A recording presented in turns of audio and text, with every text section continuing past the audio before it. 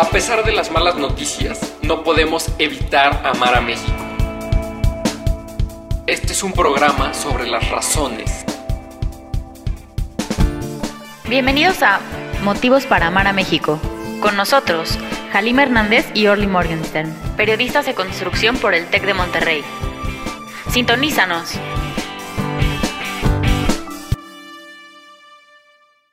Pues bienvenidos a este nuevo episodio del podcast Motivos para amar a México. Yo soy Orly Morgenstern, espero todos estén muy bien. Y aquí está Hal, conmigo, como siempre. ¿Cómo estás, Hal? Hola Orly, feliz y con el gusto de siempre saludarte. Cuéntame cuál es la agenda del día de hoy. Suena interesante, me dijeron por ahí mis fuentes. Pues la verdad que sí, hoy está bastante interesante. Voy a empezar con el motivo, porque nuestro motivo para amar a México de esta vez es la biodiversidad de nuestro país. Entonces lo que pues, vamos a hacer hoy es continuar con la reflexión del Día de la Tierra, porque pues queremos pensar que todos los días deberían ser el Día de la Tierra. Y para ello tenemos una invitada que nos hablará desde su trayectoria de educación ambiental. Entonces, ¿qué opinas, Hal? ¿Cómo ves? Suena bastante increíble. Creo que es un tema del que se debería hablar siempre. Normalmente no está en la mesa del interés público o de la coyuntura periodística, que está mal, debería de estar siempre presente, pero menos mal tenemos hoy a una experta que nos puede platicar un poco más del tema y de esta manera estar informados, ¿no? Que es lo más importante, Orly. Con toda razón. Y con esto que ya trajiste a la mesa, pues nuestra invitada es Montserrat Fonseca, es la directora operativa de Educación Ambiental Mundial, un colectivo de organizaciones de la sociedad civil en México que impulsa la educación ambiental para mitigar el cambio climático. Entonces, Monse, bienvenida, ¿cómo estás hoy? Hola Orly, Hal, muy bien, muchísimas gracias por la invitación. Es un placer estar aquí el día de hoy con ustedes para platicarles sobre esta iniciativa que me apasiona muchísimo, que se llama, como bien ya lo dijiste, Educación Ambiental Mundial. Pues Monse, la primera pregunta, cuéntanos, ¿cuál es el motivo para amar a México que te impulsa a liderar esta iniciativa? Qué buena y bonita pregunta. El motivo para amar a México, para mí es la esperanza de que realmente es posible ofrecer a todas las niñas, niños y jóvenes en México una educación ambiental de calidad. Y para mí una educación de calidad es únicamente la que ofrece a cada individuo las herramientas y conocimientos que necesita para enfrentarse al mundo real. Y por lo tanto, una educación de calidad tiene que ser una que tenga una educación ambiental en ella.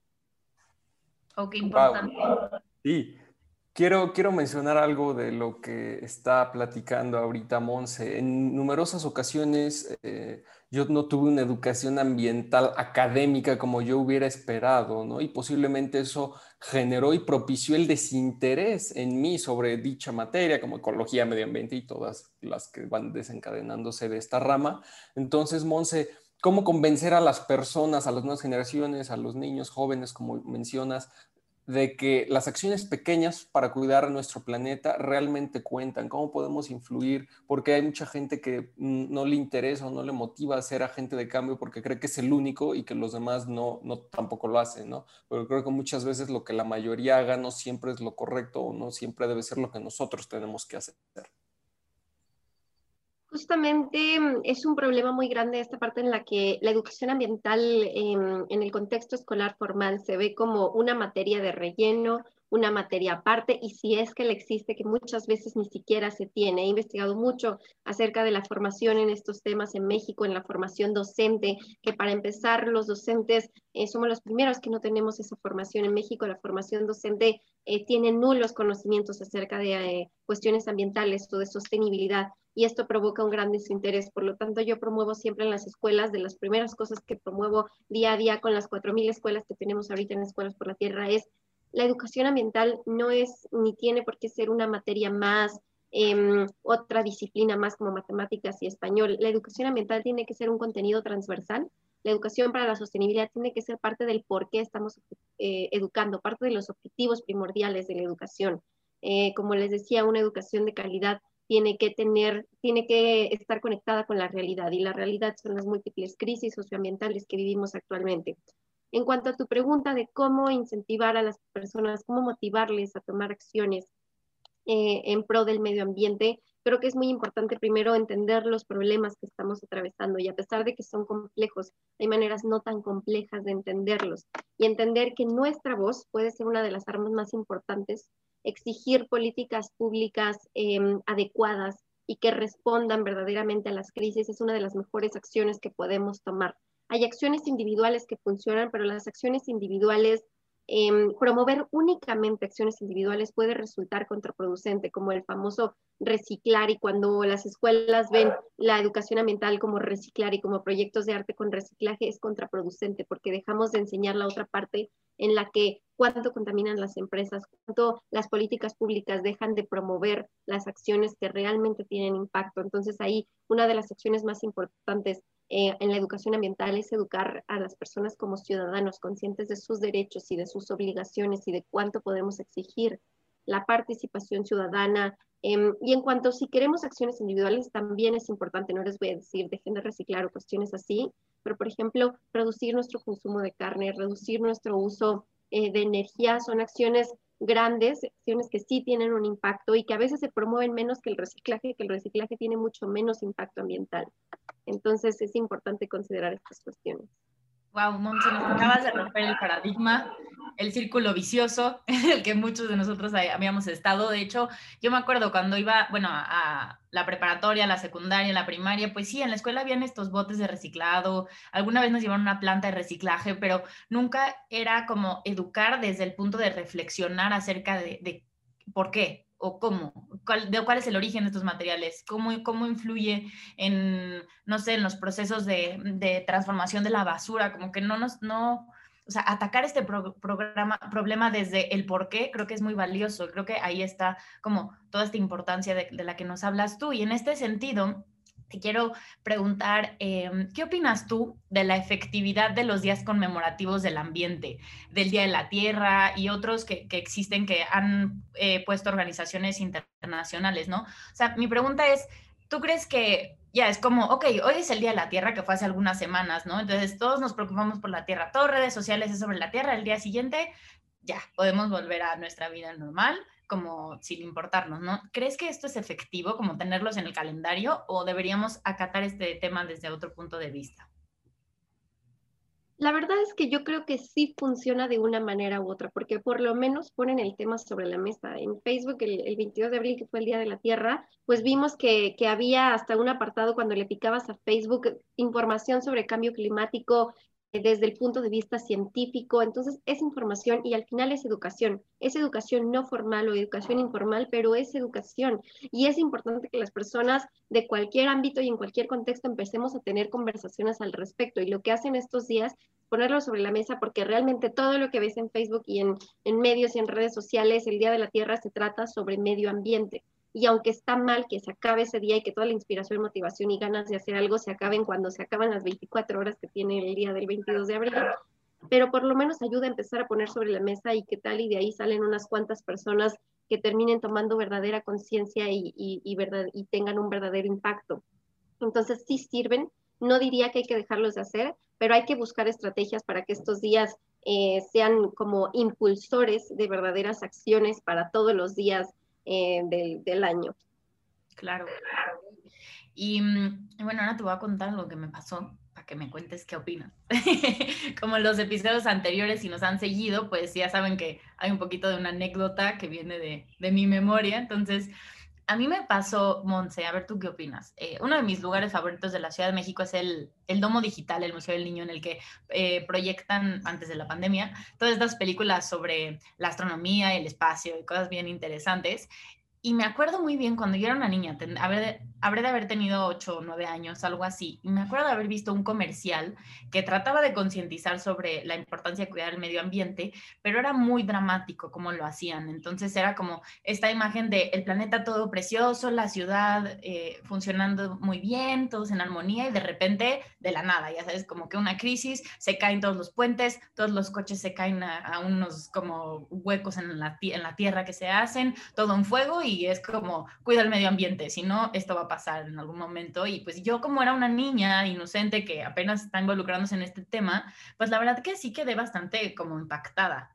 Y sí, hasta hoy el día me acuerdo de esto, y sí, muchas veces ha sido como el motor que me ha impulsado a cuidarla, bueno, lo que yo puedo hacer desde mi propio pues, pequeño hueco en el planeta para cuidarlo, pero ¿cómo podemos enseñar sin llegar como a este impacto traumático en los niños, en los jóvenes y también en los adultos?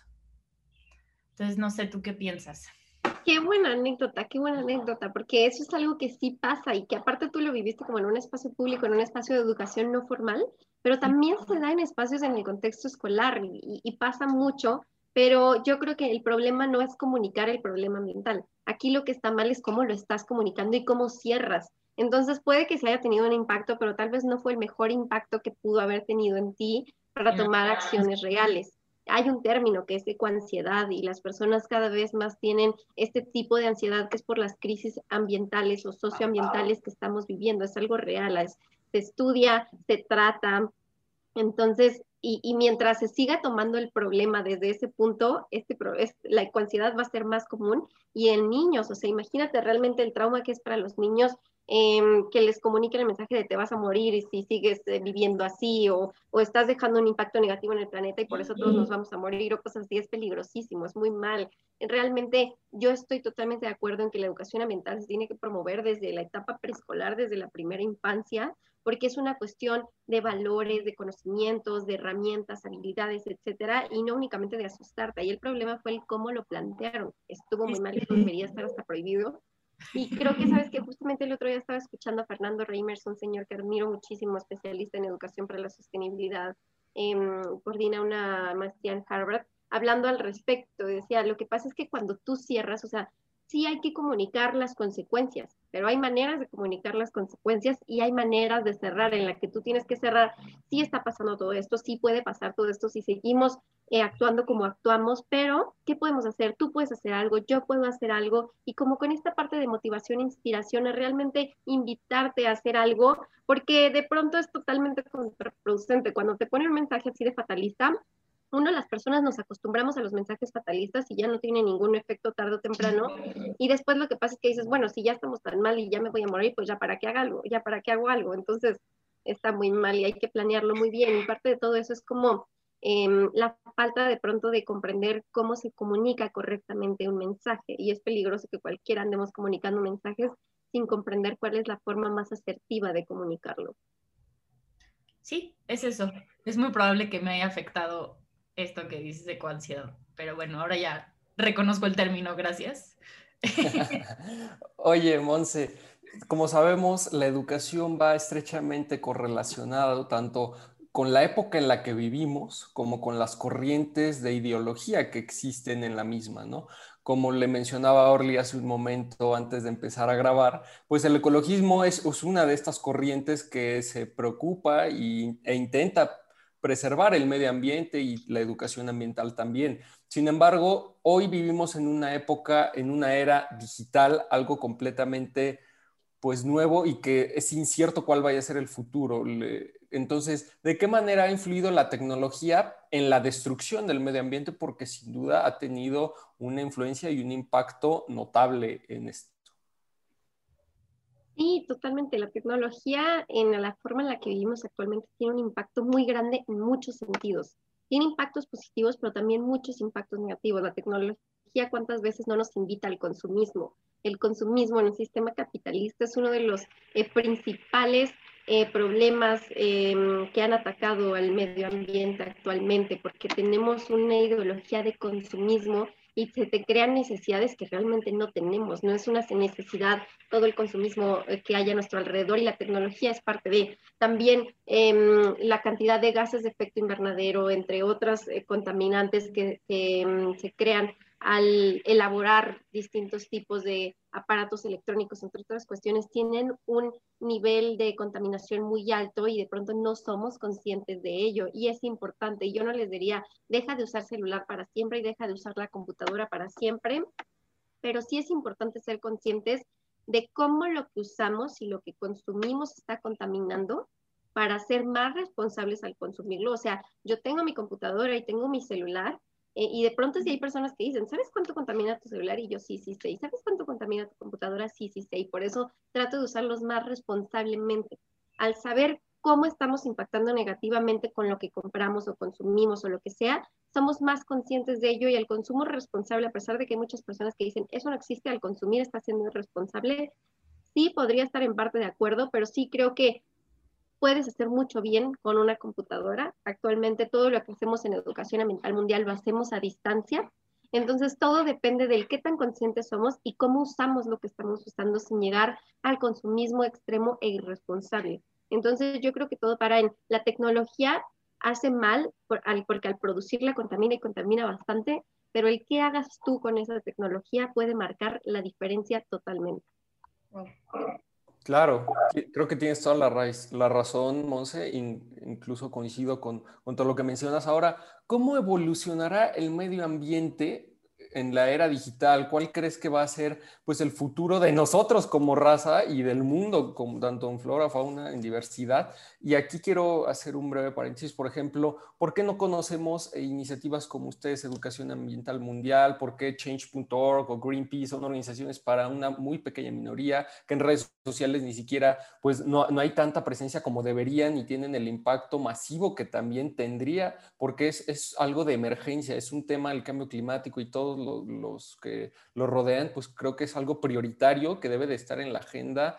Inclusive apenas en los ODS para el 2030, pues sí lo incluyeron, pero igualmente ha sido, creo, desde mi punto de vista, pues muy decadente lo que se ha estado realizando con el fin de que se consiga el objetivo que se planteó, ¿no? Y también cómo la mercadotecnia no ha aportado nada, porque pues estas estrategias que mencionabas anteriormente de cómo se instan estrategias para poder educar ambientalmente, pues la mercadotecnia lo puede hacer, pero no lo hace ¿por qué? Porque no genera ganancia y porque pues al final del día la educación siempre va a ser algo que va a ser demasiado personal, que es algo que al final del día parece que no le importa a la sociedad la educación, ¿no?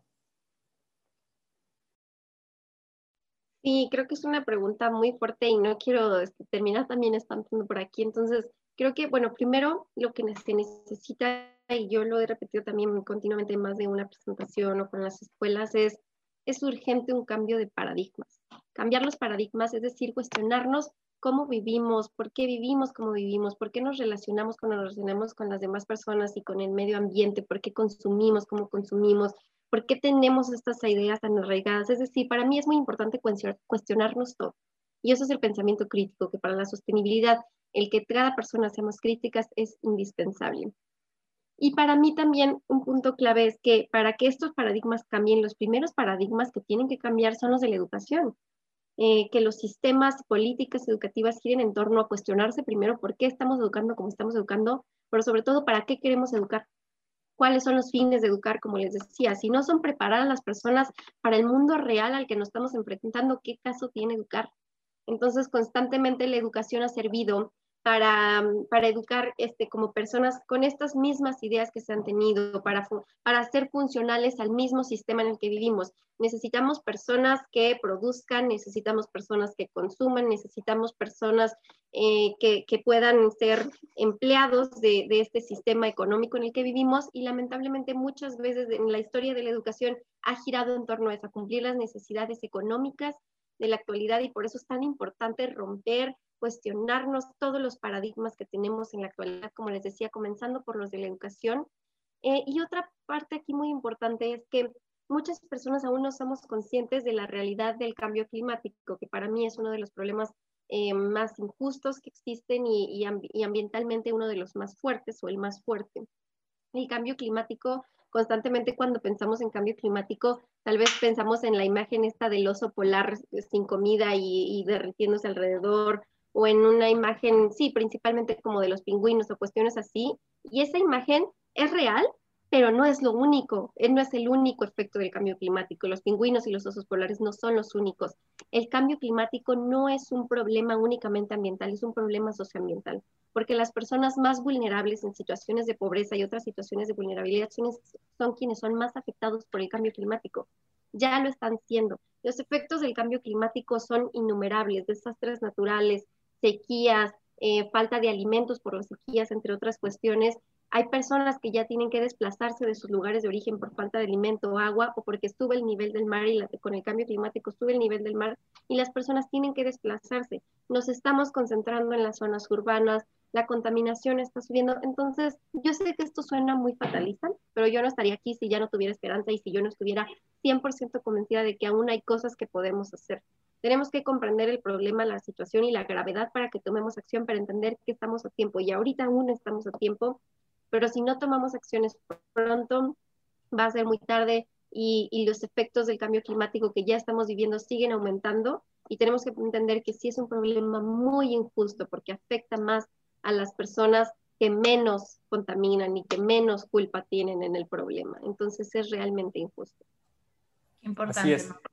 Sí, así es, Monse. Me gustaría decir algo antes de ya despedir y que nos fuéramos, no con el afán de traumar ni de espantar, como han dicho a lo largo del podcast, pero sí invitarlos a la reflexión, exhortarlos a que realmente se den cuenta de que el mundo está en nuestras manos, en la de los seres humanos, porque al final del día la flora y la fauna sí son seres vivos, pero ellos no tienen la racionalidad que nosotros para que nosotros tomemos acciones y realmente lo mínimo que tú puedas hacer puede generar un cambio, pero no nada más es reciclar, no nada más es poner la cubeta, no nada más es apagar el foco, no, es que realmente sepas por qué lo estás haciendo, con qué objetivo y que también eso lo transmitas a los tuyos, a tus familiares, a tus amigos, a tus hijos, a quien sea, pero que también hagas llegar ese mensaje, lo compartas y lo difundas, porque de cualquier otra manera, si tú lo haces, tú te vas a morir eventualmente y si eso no se sigue perpetuando con las demás generaciones, pues de nada habrá servido todo lo que has hecho, ¿no? Entonces, eso es nada más lo que quería agregar. Orly, ¿algo más antes de irnos?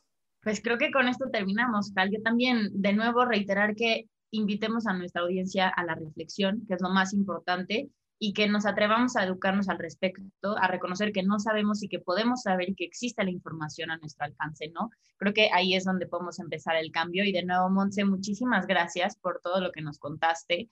Y bueno, si nos quieren seguir más adelante, las redes sociales de Motivos para Amar a México en todas las redes sociales, por Facebook, por YouTube, Spotify e Instagram. Y a mí me pueden seguir en Instagram, @orlymorgan, a Halim, @Halim_HDZ. Y si quieren saber más sobre educación ambiental mundial, organización a cargo de Monse, pueden revisarlo en su página web, eam.org.mx, o en Facebook, Educación Ambiental Mundial. De nuevo, pues Monse, muchas gracias. Gracias a ustedes, un gusto compartir y un gusto esta plática que fue creo que bastante enriquecedora. Muchas gracias. Al contrario, gracias a ti, Monse. Un placer y un gusto platicar contigo, muy fructífero. Y nos vemos en la siguiente Comunidad de Motivos para Amar a México. Adiós.